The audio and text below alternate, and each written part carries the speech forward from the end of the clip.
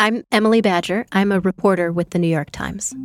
Since the pandemic, empty office buildings have become much more common in many cities. Why can't we just turn them into housing? It's actually a really complicated question.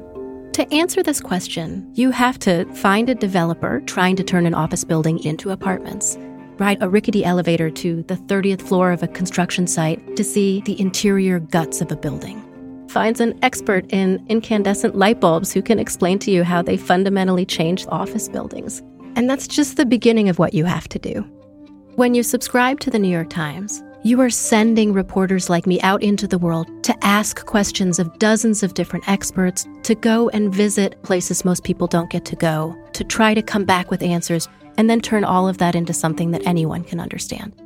If you'd like to become a subscriber, head to nytimes.com/subscribe. You need to see the animated floor plans in this piece. From the New York Times, I'm Michael Barbaro. It's Tuesday, January 28th. Here's what you need to know today.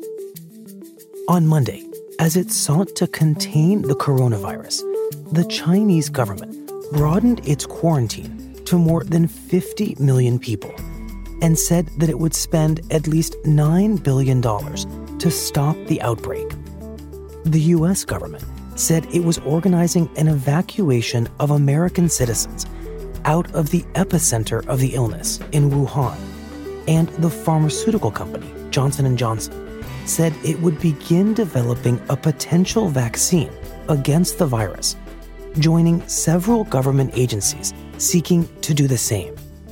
As of Monday night, the coronavirus had infected nearly 3,000 people and killed more than 80. That's it for today. I'm Michael Barbaro. See you tomorrow. This podcast is supported by Americans United for Separation of Church and State. Americans United defends your freedom to live as yourself and believe as you choose, so long as you don't harm others. Core freedoms like abortion rights, marriage equality, public education, and even democracy itself rest upon the wall of separation between church and state. Christian nationalists are attacking these fundamental freedoms. Americans United is fighting back. Freedom without favor and equality without exception. Learn more about AU's work at au.org/NYT.